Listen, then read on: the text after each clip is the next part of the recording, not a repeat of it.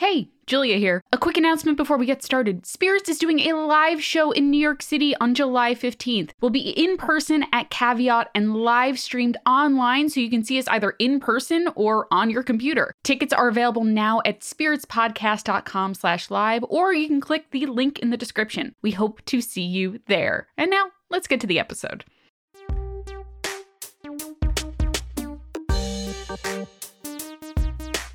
Welcome to Spirits Podcast, a boozy dive into mythology, legends, and folklore. Every week, we pour a drink and learn about a new story from around the world. I'm Amanda. And I'm Julia. And this is episode 290 with our fabulous guest, Sascha Stronach. Sascha, welcome to the show. Hi, lovely to be here. We're so happy to have you. I have been carrying around the arc of your book, just like for the past 2 weeks, being like, yes, it's time. We're going to read. And I'm so excited that our listeners can right now go and buy the book, which is extremely exciting. So, Sascha, to kind of get us started off, can you give us a sort of brief summary or a little teaser of the book to get our audience excited to go break out their wallets and purchase it? Oh, good dear. I'm the worst at describing my own books. In a sort of fungal 1910s city, a cop must solve her own murder in order to prevent a bioterrorist attack. And it's very gay. It's about gay mushroom warlocks fighting the cops. Every word that just came out of your mouth is like, yes, Sascha, why wouldn't anyone want to buy this book? I don't understand. So... It's like a random word generator made a book just for Julia. It's so good. Truly. I was like, oh, this one's about Oh, it's about so much more than mushrooms. Yes, excellent. I want to start with kind of the journey of this book, because I know it has been quite a journey in writing this and then self-publishing and now releasing a, I guess extended edition is a good word for it. It's 30,000 words longer. I don't know how that happened. It didn't feel like That's a whole book. It's a whole extra book on top of the original book. I love it. So can you kind of tell us, I guess from the origins of the idea and then how we got to today? Yeah, so I was living in Indonesia in a town about 2 hours south of Surabaya, and I got together with a group of friends, and every week we would come together and everybody had written 10,000 words, and then we would talk about someone's 10,000 words. And the first draft that came out of that was not very good. I was a fairly young writer. It was my first attempt at a novel, and that was in 2013. And then in 2017, I picked it back up, and I had rewritten the first chapter to be about mushrooms. I got really into mycology, and I went, mushroom city, mushroom houses, what does this mean? And everything was trash except that chapter, which was just great. And I went, this is it. And so I rewrote the whole thing from there, and I changed the protagonist. It was Wajir, was originally the protagonist of that book. And that's why a lot of people love him. He's a lot of people's favorite side character. And it is, I think, because I know what he's doing at any one time when he's off screen. Mm-hmm. Yeah, and I tried to shop that around to traditional publishers for about 8 months. Kept getting rejected. I gave up and self-published it, and it came out in November 2019. And I had written a pandemic book just before a pandemic hit. And so it won Best New Zealand Science Fiction Novel 2020 at Worldcon. And after that, it started getting a lot of press. So I interviewed Tamsin Muir about Gideon the Ninth for The Spin-Off, which is a New Zealand magazine that I write for sometimes. And Tamsin read The Dawnhounds and then talked about it in an interview and then talked about it at a con. Damn. And lots of attention started coming to it through that. And then what happened was the night of the 2020 US election. I'm not a big drinker. In the US, the time zones would have been different. But in New Zealand, the first half of that day happened over the evening, and then you went to bed. And you hoped and hoped. Around midnight, it looked certain like Trump was going to win. Like there was no blue wave. We're just fucked. Mm-hmm. And I got blackout drunk for the first time in about 10 years, and I woke up with an agent. Because apparently... Wow. What I do, I discovered what sort of drinker I am. I network, which is great professionally. I don't know what it says about my personality. Well, much like a mushroom, you network. Yeah. That's very good, Julia. But I do the same thing. I need a little bit of liquid courage sometimes to believe in myself enough to ask someone for something. Yeah. So I definitely feel that. That's incredible. What a wild night for you, huh? Yeah. I mean, congrats to you. Maybe you helped the blue wave actually be a thing. Oh, God, I don't think so. But I'm proud of America, and I'm not taking that away from you. Someone needs to be. We appreciate it. There's very few things that we feel like we could be proud of, so. Yeah. It's very limited. But yeah, and so when I'd originally self-published it, I went, well, I'm trying to sell this to Americans, and it's a very New Zealand book. And this was in 2019, and there was no audience for that, so I cut a lot of the New Zealand-ness. And then in September 2019, that was when I gave up and when I'm going to self-publish it. And a week later, Gideon the Ninth came out and blew the doors off. And so I said to my agent, you know, I want to put the stuff back in. And Tamsin was like, you can't let them cut this shit. This matters. Wow. And I went back and I put in a lot of New Zealand culture, and I put in a lot of tikanga Māori that I had cut. And that ended up being the bulk of the 30,000 words is world building. It felt like the thing that it needed. It was a little bit thin on the ground. It was a little bit kind of plot. I expected when I went to America I'd have to water it down, and instead it became more itself. And I think that's the mark of a really good editor and a really good publisher, that they kind of let that happen. And I think it's a better book for that. Yeah, I mean, I would agree. Even like reading the first chapter, I'm like, this feels very New Zealand. Like, I don't know like a ton about New Zealand culture other than like the very basics, but I'm like, this feels right. This feels great. I'm digging this vibe so hard. I redid the words of the shanty to have Sweet Asbro in them. I was going to say. Very specifically, because the editors kept getting caught on Sweet As. They kept thinking it was an error and trying to change it to Sweet As Pie. And Sweet As Pie is kind of folksy and nice. And Sweet As is like a construction worker talking to another construction worker. Yeah. It's not like a nasty thing, but it's definitely a bit more... It's less folksy old man who lives in the woods and more guy eating a meat pie kind of sitting on a street corner. Suits a sailor, certainly. The chorus of a song is a place where you can repeat a thing over and over and over again. So it's very clearly intentional. Because there was already a shanty there and I wasn't super happy with it. And I wanted to rework it anyway. And that was how I chose to do that. I mean, this is a perfect time to talk about sea shanties now because, one, I'm so glad that's a thing that came out of the pandemic, that everyone got really into sea shanties for a hot second. Yep. But also, I'm quite familiar with sea shanties now because of, one, that movement, and two, I love pirates a lot. But I was like really excited to see a sea shanty and one that I didn't recognize, and to know now that you like wrote that whole cloth, I love that. It's to the tune of Roll the Old Chariot. Mm-hmm. I was like a music and theatre kid in high school, but I'm not a good musician. I was never good enough to make it. Music in books is hard. It often comes off really janky, and I was just like, there's a format here.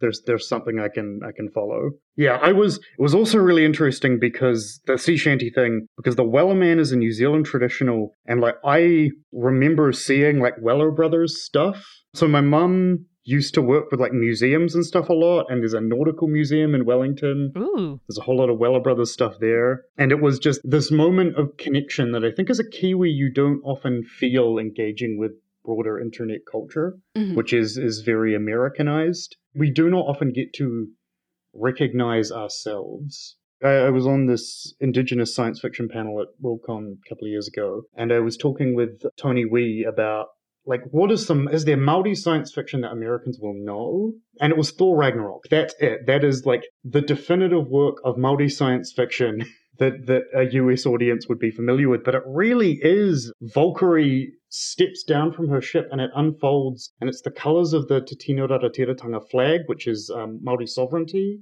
It's about New Zealand. It's about Asgard is this place that's all pretty and beautiful, but then you smash that thing on the roof and suddenly there's this colonial war beneath it. Mm-hmm. And so, yeah, that felt like Taika using science fiction to absolutely spill his guts on a lot of very Kiwi stuff, and that was very cool. Sorry, I'm going off on a tangent here, but... No, this is great. I love this. This is exactly it. Yeah. Yeah. Also, like, taking probably, I guess at this point, the largest franchise in the world and being able to do that as well is, like, such a power move, and I appreciate it. Yeah.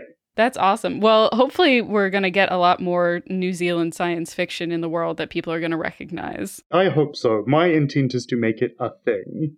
A thing that will sell, because I gave a seminar on New Zealand science fiction in 2017, and I went around and asked a bunch of publishers, can you sell Kiwi science fiction that has recognizable Kiwi elements? And one guy, he just paused, and then he laughed for a full 10 seconds, and then he paused again, and went, "Oh, you're serious, mate?" And I was like, and this was 3.5 years ago. Yeah. Is that like anger just fueling the rest of your career? Because if so, that seems like it burns clean. I love that. Yeah, it's a good spite. It's a powerful spite. Yeah. But I think Gideon also like blew the doors off for a lot of us. Kiwis have this really strong cultural cringe. We think other people don't like us or our culture. And I think that is informing a lot of that. And then everybody loved Gideon, Gideon has a line, "Yeah, nah, yeah, mate, I'm not going down there. It's bloody chockers with ghosts." I am amazed that got through an editor. I mean, it's a great line. It's a good, solid line. Yeah. Does the word chockers read to you? No. Nothing. I have no idea what that means, but I get the vibe, and that's what's important. Like most good slang, the sound of it says as much as the meaning of it. Yeah. You know, like it gets you halfway there. Yeah.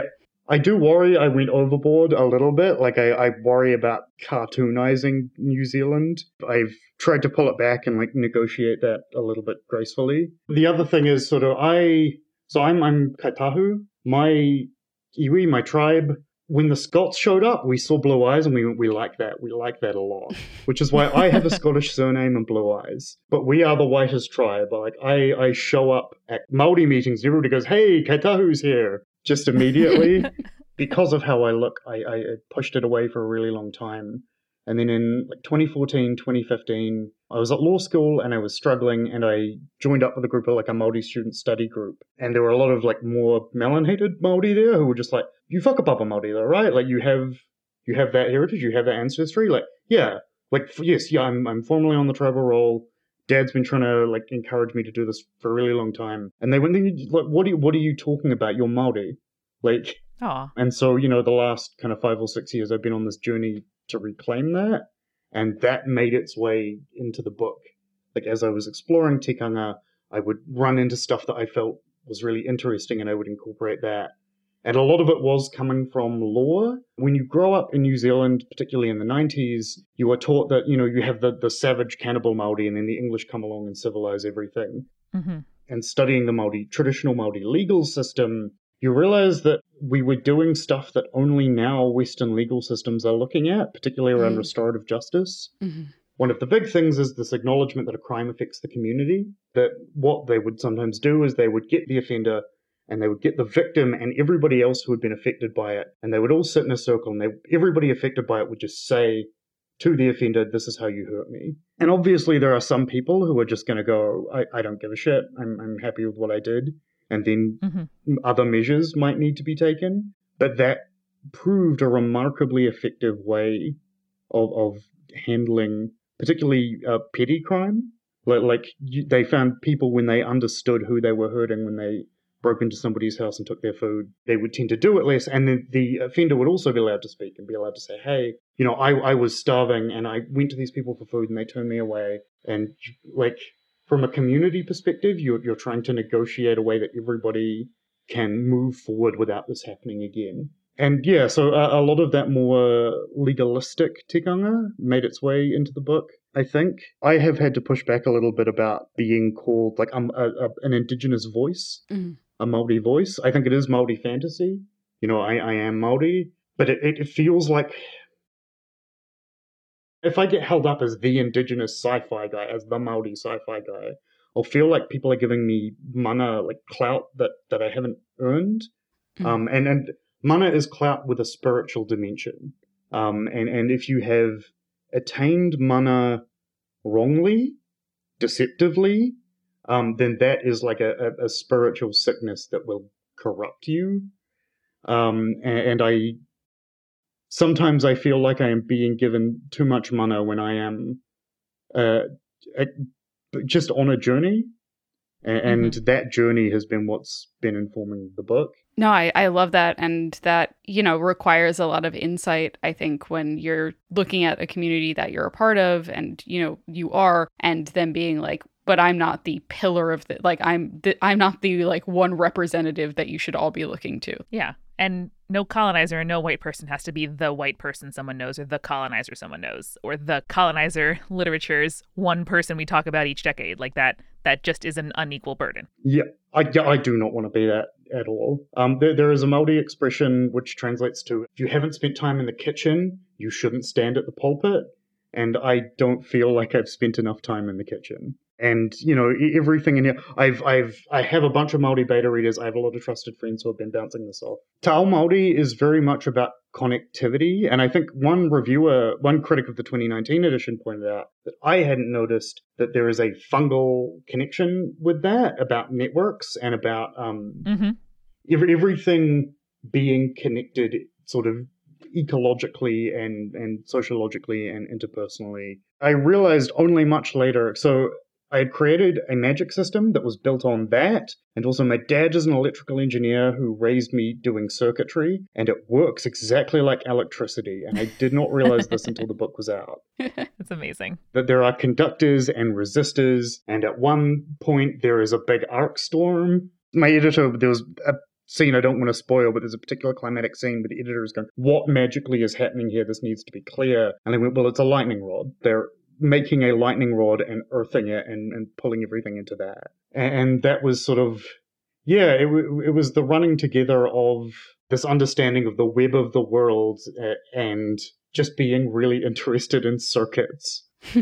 I have conceptualized the magic system as bioelectricity. I know it's not perfect one-to-one, but that's the way of thinking about it, that it is able to manipulate microelectric charges in organic matter in order to make that matter do things, in a way that's clearly magical, in a way that, like, you use microelectricity to stimulate neurons and help release dopamine in brains, which is very micro, and this is happening at a much more macro scale, but that was sort of the idea. I love that. And I think that does come across, like the idea that this does have like a natural in the world kind of comparison for the magic that you've created. I would love to kind of talk about the mythology and like religious system of the book, because I'm sure you have a lot of thoughts around that and kind of where you drew inspiration for the various like gods and also myths. Yeah. One thing that I want to make clear is I'm fascinated by this idea that history is not like a set of static facts that are objectively true, that history is, a thing that is constructed and explored, and faith and history are intertwined quite strongly, which is to say, people are lying to you and not all of them know that they're lying to you. I created this mythology that also existed sociologically, that social forces doing a kind of push-pull and saying, well, this is not what we want to talk about anymore. This is not what our society values anymore. But it's still there. I wrote a short story which I will never publish anymore because of the game Hades, which is about Zagreus. There's a lot of theory that Zagreus and Dionysus are the same god. That there was this transformation, because Dionysus was not the god of the wine, he was the god of the wild. And wine made men like beasts. So that was the connection, and as Greece became, it became more and more developed and kind of spread out, and the danger of the forests became less pressing, or the danger of the wild became less pressing. He became this kind of jolly old fat man.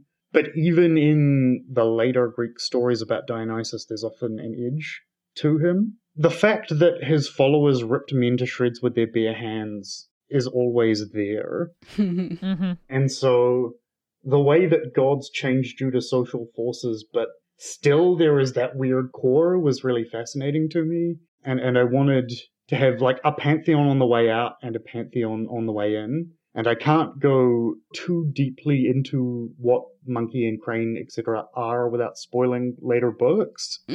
I don't know if it's obvious that horror is also a pretty large part of my background. You are being lied to by basically everybody.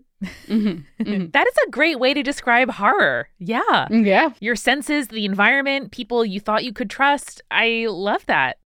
One thing that is hinted at in book one, and I feel okay about talking about explicitly, is that everybody who is hearing Crane is not actually hearing Crane. Everybody who is hearing that voice is filtering it through their own neuroses, through their own damage. I think there is a read of Crane where, this eldritch god is able to just reach into your head and pluck out your damage and hit you with it. But I did want it to be sort of clear that's not actually what's happening. That there is a voice that is coming through, and is coming through her damage, and that's how it's reaching her. And so that isn't a lie, but it's not the truth either. There is I like to think if you read every time Crane speaks and you understand every character who's hearing her, you can start to puzzle out what she's actually saying. Mm-hmm. Just leaving us little puzzle pieces. That's very enigmatic. Yeah. Very good job. I love that. I feel very much like that very terrible horror movie, I Left You All the Clues Detective. Oh, no. But which I can't remember. Is The Snowman? Was that the name of it? Terrible. Snowman, yeah. Truly terrible. Snow is going to be a thing in the later books. So maybe I will write about Harry Hole will show up and be unable to find all of the clues. Oh, God. Well, let's talk a little bit more about horror stuff, but first we're going to really quickly grab a refill. Let's do it. Hey, Julia. Welcome to the mid-roll. Oh, hey, Amanda. How's it going? Pretty good, pretty good. Just chilling. I know. It's a chill day today, and I feel like it's nice to have a chill day when we have a guest episode. Mm-hmm. And also, I feel like I should be breaking out some cozy beverages and snacks for our conspirators in the refill. Absolutely. And of course, we got to make sure that we stock the favored bevies of our newest patrons, Bethany, Carrie, Halsey, and Angela. Thank you so very much for giving us your hard-earned human dollars. You join the ranks of the hundreds of people who make it a priority every month to support Spirits, which blows my mind and I'm so grateful for, including our supporting producer-level patrons, Alicia, Ann, Daisy, Fruity Chick, Hannah, Jack Marie, Jane, Jessica Kinzer, Jessica Stewart, Nieselkins, Lily, Little Vomit Spiders running around, Megan Moon, Phil Fresh, Captain Jonathan, Malachi Cosmos, Sarah Scott, and Zazie, and our legend level patrons, Ariana, Audra, Bex, Clara, Iron Havoc, Morgan, Mother of Vikings, Sarah, and BME Scotty. Recently, Amanda Jake has been listening to Spirits episodes, the backlog on his drive to and from work, and he's like, wow, a lot of those people that you mention as your patrons, they've been around for a while. I'm like, yeah, because we have the best patrons in the world, and it's so nice to see the same names over and over again each week. It really, truly is. It's like having friends stop by. Exactly. Or your favorite cousin makes it to the reunion and you're like, oh, thank goodness. That's how I feel whenever I see these familiar names. And if you would like to get the rewards that we have been cranking out for the last 6 odd years of making this podcast, go to patreon.com/spiritspodcast. With every month that passes, the deal gets better and better because there's more and more for you to enjoy from the past. So seriously, it's a great day to do it. Now, Amanda, I love kind of cuddling up with a nice book or watching a nice TV show on rainy days like today. What have you been enjoying on your rainy day? I have been inhaling a new novella from one of my very favorite contemporary romance writers, Allie Hazelwood. She writes all about women in STEM, and I've recommended her books before. I love romance novels where a character's career and friends and family and life is just as big, if not a bigger part of the plot than the sort of inconvenient appearance of love. And that is totally how her books feel. This one is titled Under One Roof. It was published in February of 2022, and there will be more in the series. It's going to be a trilogy of novellas. So it's only on my e-reader, it was 300 pages. So it's, definitely something that you can read in a shorter period of time than you're perhaps used to, but it still felt really substantial where, you got to know the characters, you got to know why it is that classic forced proximity, which I love, which is a scientist was given from her mentor ownership of a house that she then shows up and realizes is currently occupied by the woman's nephew, who is a lawyer who works for Big Oil, and she works for the EPA. Oh, no. So it is a great setup. I really enjoyed it. I can see myself going back to enjoy it again in the future, too. I hope it ends with him quitting his terrible job. Anyway, that sounds incredible, Amanda. I'm definitely going to check it out. And I hope that our listeners check out our live show, whether you're in New York City on July 15th, or you can participate in the live stream that's happening, or the video on demand after the fact. Check it out. It's Caveat in New York City, and it is going to be incredible. It has been so long since the three of us have been in the same room together, and I think the energy and the magic is going to be off the charts. I cannot wait. It's going to be professionally live streamed from 2 angles. So whether you come to New York City or you watch the live stream or the video on demand, check it out. spiritspodcast.com/live is where you can get those tickets. Woo! And Julia, do you know what days like this really sort of invite me to do? I don't know, Amanda. Tell me what. It's sink into a universe, sink into a story, whether that's listening to a podcast like this, reading a great book, or listening to perhaps an audio sitcom by Multitude. Ooh. you should check out Next Stop. This is a show that Julia and I and Brandon Grugel and Eric Silver worked on, written and created by Eric, directed and edited by Brandon. Julia was the assistant director and casting director, and I executive produced it. It is all about that time in your mid to late 20s when people are changing around you and you're a little bit worried that you might not catch up. If you, like us, enjoy like kind of sinking into a fun, like classic sitcom, but you've rewatched, all the basics a million times, check out Next Stop. It is like a solidly 21st century sitcom that gives the audience something to laugh about without punching down. And season 1, all 10 episodes are out now. Search for Next Stop in your podcast app or go to nextstopshow.com. Julia, we are sponsored this week by our friends at Inked Gaming, who we truly love. And if you are planning on doing some shopping for some gaming gear to add to your collection, perhaps gifts for people, perhaps you're going on a road trip or renting a cabin or just having a little staycation at home and having a new special, notebook or set of dice or, accessories to do your gaming with can make things feel so special. Plus, they can customize tons of items so you can have an inside joke from your campaign or your initials or your house crest or logo immortalized on an actual gift run by an excellent small business that we love partnering with. Yeah, and as a sponsor for Spirits, Inked Gaming is gifting us a really nice perk that we're happy to offer to you, our conspirators. How does a 10% off discount sound? Because all you have to do is visit inkedgaming.com/spirits and use the code SPIRITS when you're ready to check out. That is 10% off by going to inkedgaming.com/spirits and using the code SPIRITS when you're ready to purchase your stuff. Thanks, Inked Gaming. Now, Amanda, I know you have talked to me a lot about how you truly can't fall asleep without CBD nowadays. Yeah, I've been using CBD oil to help me sleep for a few years now, and it's really become essential. I also have, like muscle spasms and back and neck problems from time to time, and I have really come to rely on CBD products to help me with that. It's genuinely something I really love, and I sought out a CBD sponsor that I would be really excited to talk to you all about just because it has made such a big impact on my life. And I'm really excited to share with you our partnership with Cornbread Hemp. This is a CBD company based in Kentucky. They have a trademark on the phrase flower only, which is what they make their products out of. That means no seeds or stems are included in their products, and it's USDA certified organic. These are the sweetest people. It's a classic like friends who are really passionate about a thing and made a business out of it. And they are family owned and crowdfunded with all their products grown and made in Kentucky. Also, if you're vegan, a lot of their products are vegan friendly, including both their CBD oils and their gummies. And you can go to cornbreadhemp.com and use the promo code SPIRITS to get 25% off your order. If CBD is something new to you and you're not really sure what the deal is or like what you should try, they do a great job of walking you through the options. They also have independent labs certify all of their products and publish those reports on their website, which is a great thing to look out for no matter where you are buying your products. So check it out. Go to cornbreadhemp.com and use code SPIRITS for 25% off your order.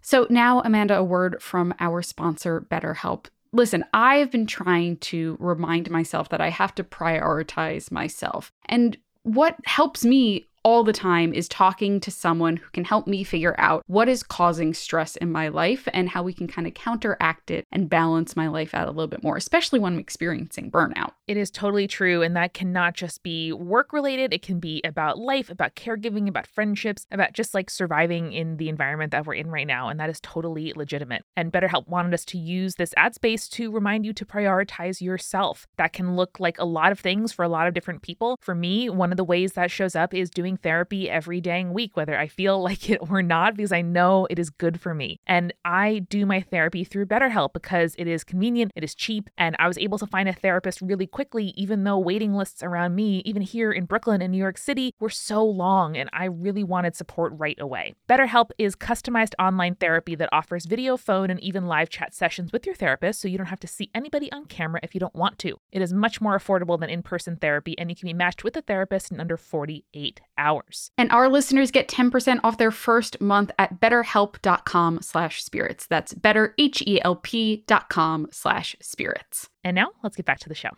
Sascha, I have to ask, since you're here on the show and you already talked about drinking on the show already, what's your favorite cocktail? Yeah, I don't drink a lot of cocktails. A dark and stormy, a Moscow Mule, an old-fashioned. I tend to stick with the classics. Mm-hmm. There is a bar in Wellington that I'm struggling to find the name. Is it the Nightshade Lounge? Ooh. It's the most pretentious thing I will allow myself when I'm feeling flush. But you just go in there and you describe a vibe. Yes. And the barman will mix you a cocktail. Those are my favorite kinds of bars, and be like, what's your mood today? I'm like, Yeah. I'm feeling sassy. All right, here you go. And it's like they don't use anything from more recently than 1930. And so you see people in there sort of saying, well, I want to sort of, wilt. And I go in there and I'm feeling goblin pirate. Can you do me like a sassy goblin pirate? Yeah. I don't know whether the guy hates me or not. I don't know. If I were them, that sounds really fun. He does some fun things with it, with my terrible ideas. I mean, next time I'm going to say goblin pirate when they ask me how I'm feeling. So I dig it. We have to compare notes on what you get at different places. Yeah. We'll be like, all right, so this place in Boston, this is what I got after saying goblin pirate. And let's see what they do at the next one. We were talking about horror before we took our break. Is there like a horror that kind of got you into horror? Like, when did you start getting into horror? And then like, what stories did you really like latch on to? So the one that really hit me was when I was like, I can't remember how old I was. I would have been 6 or 7. My parents came home from Existence and they could not stop talking about it for weeks. Neither of my parents are huge horror people, and Cronenberg this was like the first horror movie either of them had watched in years. Mm-hmm. And if you've never seen Existence, even for Cronenberg, it's a lot. Mm-hmm. And so like I watched Existence, as a teenager years and years later, but I think Cronenberg rooted in my psyche very early. I mean, I feel like a kind of a basic bitch with horror. Like I read Stephen King a lot when I was a teenager. The last great horror book that really got me was Cass Core's Hammers on Bone, which is that title, Hammers on Bone.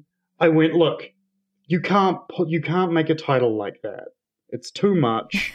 The book cannot justify that title. And then it kind of did.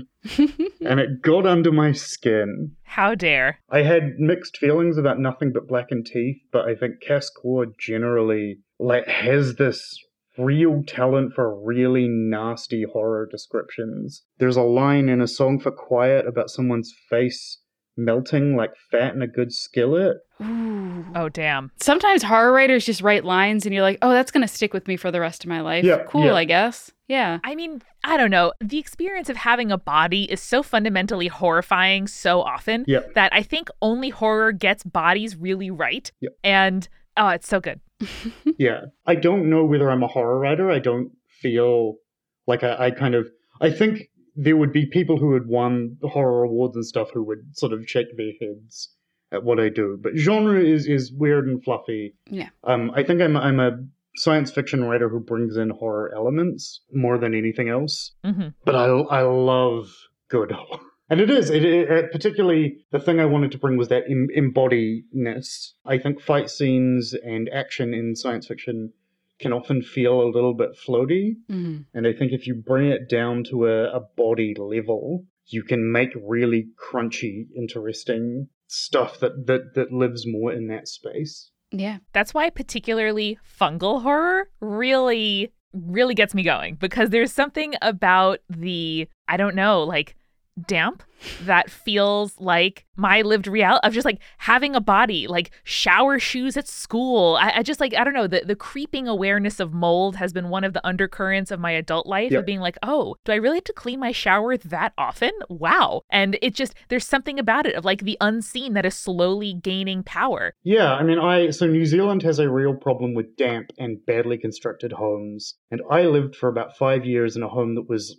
like just ruined with black mold. And it's just permanently messed up my respiratory system. That was a horrible house that was falling apart, and it is the place where the only real horror things have happened to me, but I think they influenced the writing a lot. And there was a moment where, so what happened was a tree root broke through the old clay drainage pipe that all of the grey water from the house was going through, and it swelled up and it blocked it. And I had an ensuite on the bottom floor, and the kitchen was on the top floor.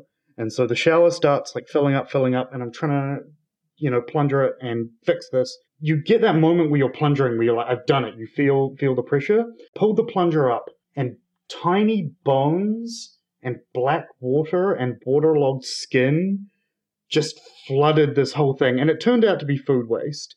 somebody had put a rotisserie chicken Oh, God. through the thing, Oh, which no. had caused a problem.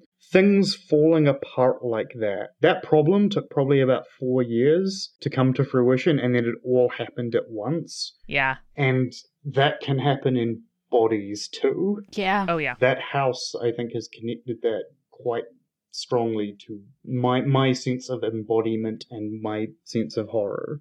That place was like slowly eating me from the inside out, and it looked fine until suddenly, very suddenly, it didn't. That's the most gothic horror shit I've ever heard in my entire life. So Poe could never. Poe wishes. It was surreal. Do you want the funny coda to it? yes. Yes. So I was at grad school when this happened, and so I had to call a plumber. The bathroom was flooding, and I put towels down. I did not sleep that whole night. Oh, man. And I'm piling towels and towels and towels, and the plumber gets there late at like 11 a.m. and I've missed class. I've had to call, contact my supervisor and go, I'll be late because of this thing. All right. But I rush down after the plumber gets in, and, we're already done. She's like, oh, come back at 1. And so I went to get lunch, and I stink of sewage. And I haven't slept, and I haven't eaten, and I went to a Malaysian place, and I got roti canai, and I'm sitting there eating it, like, with this massive enthusiasm, shoveling this shit into my face, and I look up. This is the most New Zealand story, this is the most New Zealand thing that's ever happened to me.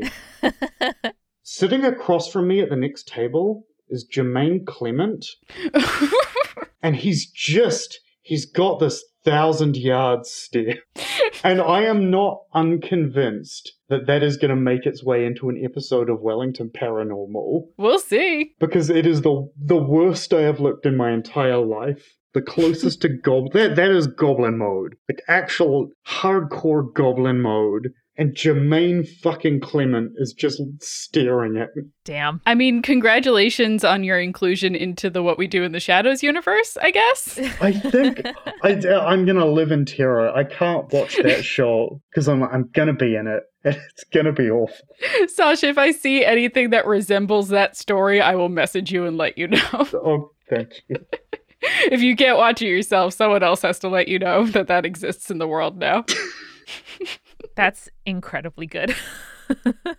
So I feel like that story kind of embodies my next question or tangent that I wanted to take you on, which was when you were talking about the book on your website, you call it Joyously Weird. And I feel like that statement or that phrase is so evocative and fills me with such a joy, and also makes me feel the way I did when I was reading the book.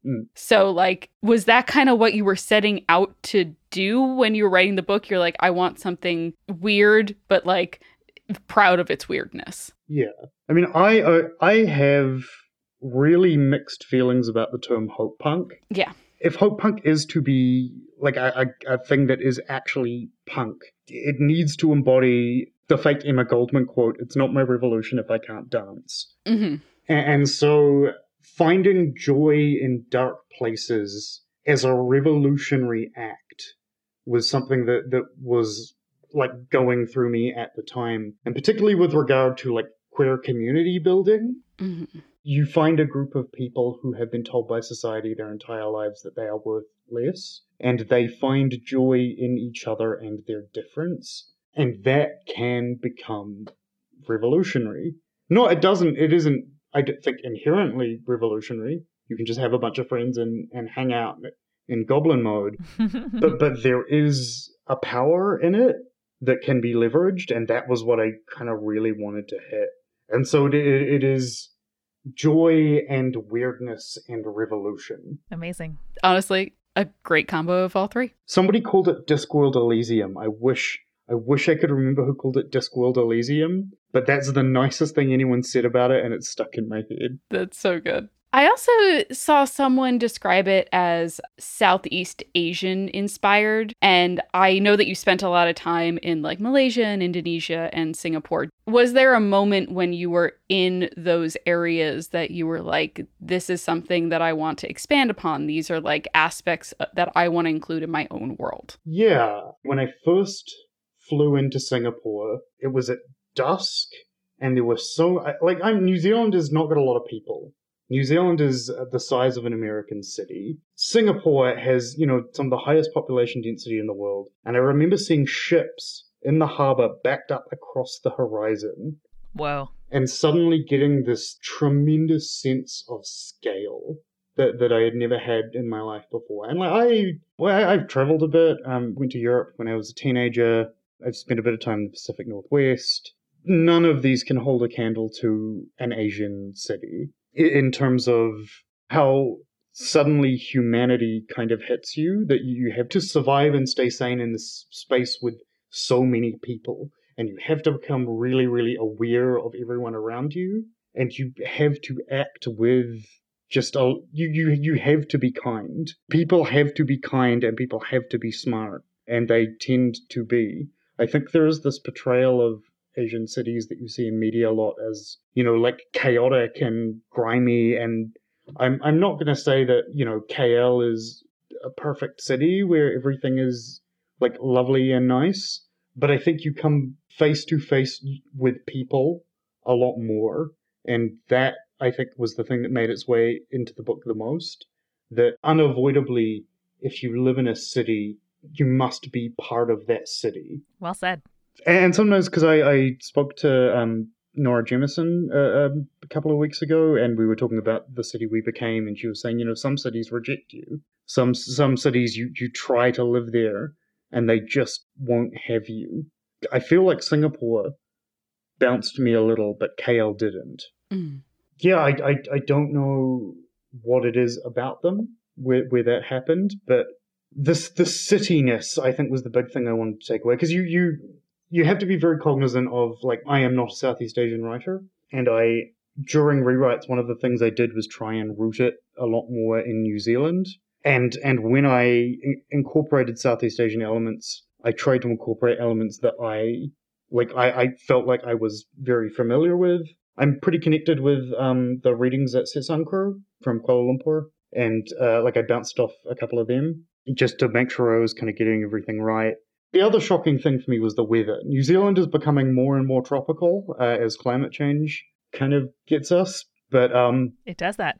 I'm from the South Island, which generally is one of the colder, grimmer parts of the country, and the weather of the tropics, I think, influenced the book a lot. It's so much more dramatic. You haven't heard thunder until you've heard monsoon thunder. Mm-hmm. I don't know why acoustically it's so different, but it sounds like an animal roaring. Mm-hmm. Again, it is that sense of scale that really struck me. Everything feels bigger. Even in a way that, Seattle is bigger than basically anywhere in New Zealand. Seattle didn't strike me with that sense of scale. I love it. Seattle just feels like Wellington, but bigger a lot of the time. And I love Wellington to bits. The interconnectedness of everything bowls you the fuck down. Yeah. When you go and live in a big Asian city. Oh, that's awesome. I love that description, and I can see kind of how that feeling of interconnectedness definitely made its way into the book. I feel like this is probably going to be my last question. So if there's anything that we haven't discussed yet that you wanted to touch on, let me know now.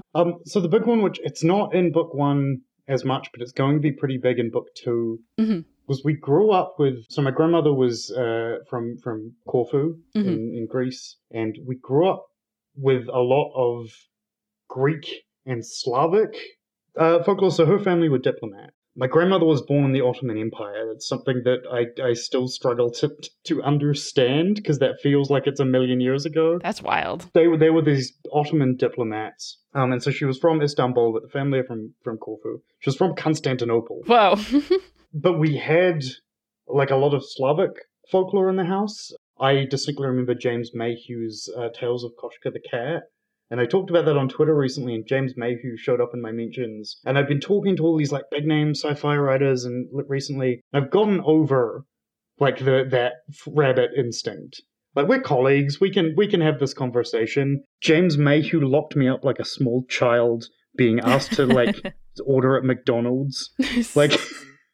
I was 5 years old again. I was like, "Thank you, mister. Thank you, that's very nice." But I think Russian and Turkish and Greek and sort of like South Slavic folklore are things that are in the books. In book one, not as much, but definitely there, and are going to be a much more prominent part of book two, because we are going to Radovan. You'll have to come back and tell us all about it. Yes, please. So my final question for you, this has been like a almost decade-long kind of journey for you, going from the first draft to now. Yeah. What is it that you're most proud of with this book? People say the book took 10 years, and I want to push back on that a little bit. I started writing the first draft 10 years ago, and it's coming out now. There were a lot of breaks. Mm-hmm. I think the book probably took about a year. Mm-hmm. Still a lot of work and time. Right. I had this moment where, you hate your own writing when you're writing it. Mm-hmm. Yeah. And so I finished the first self-published. Like, I had the version I was going to go shop around to agents. And I left it for a month, and then I printed it off in Comic Sans, which does this. You've heard that trick? It like rewires your brain a little bit. Yeah. Yeah. And I read it and I cried. Oh my God. When I read this book and it felt like someone else had written it, it hit me like a truck. And I didn't think I was capable of giving anyone that sort of I didn't believe in this book. Like, even after that, I didn't believe into this book until Tamsin Muir said it was good. And I was like, well, she writes good books. She writes books that are clearly better than mine. So she must be right. I trust her opinion more than my own. Oh, yeah. If she says the book isn't trash, the book is good. But I did blow myself down when I read it like it was written by someone else. And that moment made me feel like, I've been writing, I've been working on my craft for a decade now. And that made it feel worth it. And that made me immensely proud of myself. That's so awesome. Incredible. I have no ownership over your success, but I'm proud of you. The book is so good, and I'm so excited for our listeners to go read it. Absolutely. And that's a great place to tell people, hey, where can they find the book and find more of your work and you on the internet? Right now, because we are recording this in the past, we are time travelers. We are talking to you from yesterday. We are in Monday. You are in Tuesday. So that's pretty cool. It's the New Zealand experience. We're the first place to see the sunrise. Yeah. Yeah. It's going to be in Barnes & Noble. It's going to be in all major retailers. It's currently available for pre-order at Barnes & Noble and Amazon, and should be available to pick up by the time you're listening to this. You can find me on Twitter at Understatesman, which was a pun I made up when I was working as a jobber in politics, because I was understatesman, but Kiwis are also very understated. That's the terrible joke. And that's also my website is theunderstatesman.com. Yeah, those are the only social media I do. I am grateful that my publisher doesn't require me to go on TikTok. Mm-hmm. I'm 30. Listen, you're talking to the right people here. Don't worry about it. I don't have any beef with TikTok. I want to be clear. It's cool. I'm just not cool enough for it. Mm-hmm. Big mood. Yeah. Big mood. I talked to some high schoolers last week, and I was like, about like podcasting and stuff. And I was like, oh yeah, like blah, blah, blah, platforms, Facebook, Instagram, TikTok. I was like, you can tell that I'm turning 30 next week because of how I just said the word TikTok. And they were like, yeah, we can. Ouch, hurts. It's important to acknowledge that you're not cool anymore. Exactly. I refuse to not be cool anymore. I'll go to my grave being cool. It's easy for me because I was never cool. Like, I was a theater kid. Listen, you're talking to the same folks Us also. here. Yeah, like queer, mushroom nerd theater kids. Yeah. Unite. Queer mushroom goblin core theater kids. This is... Mm-hmm. It's all us. It's us. Well, we will have all those links and many more in the description of this podcast episode. But Sascha, thank you so much for starting out the day and seeing the sunrise first. I'll let you know how it looks on our end tomorrow. And just so appreciate your time.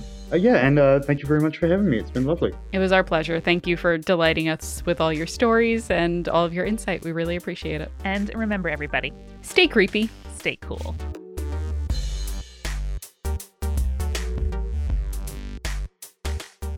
Spirits was created by Amanda McLaughlin, Julia Schaffini, and Eric Schneider, with music by Kevin MacLeod and visual design by Allison Wakeman. Keep up with all things creepy and cool by following us at Spirits Podcast on Twitter, Instagram, Facebook, and Tumblr. We also have all of our episode transcripts, guest appearances, and merch on our website, as well as a form to send us in your urban legends and your advice from folklore questions at spiritspodcast.com. Join our member community on Patreon, patreon.com/spiritspodcast, for all kinds of behind-the-scenes goodies. Just $1 gets you access to audio extras with so much more, like recipe cards, both alcoholic and non-alcoholic, for every single episode, director's commentaries, real physical gifts, and more. We are a founding member of Multitude, an independent podcast collective and production studio. If you like spirits, you will love the other shows that live on our website at multitude.productions. Above all else, if you liked what you heard today, please text one friend about us. That's the very best way to help keep us growing. Thanks for listening to Spirits. We'll see you next week.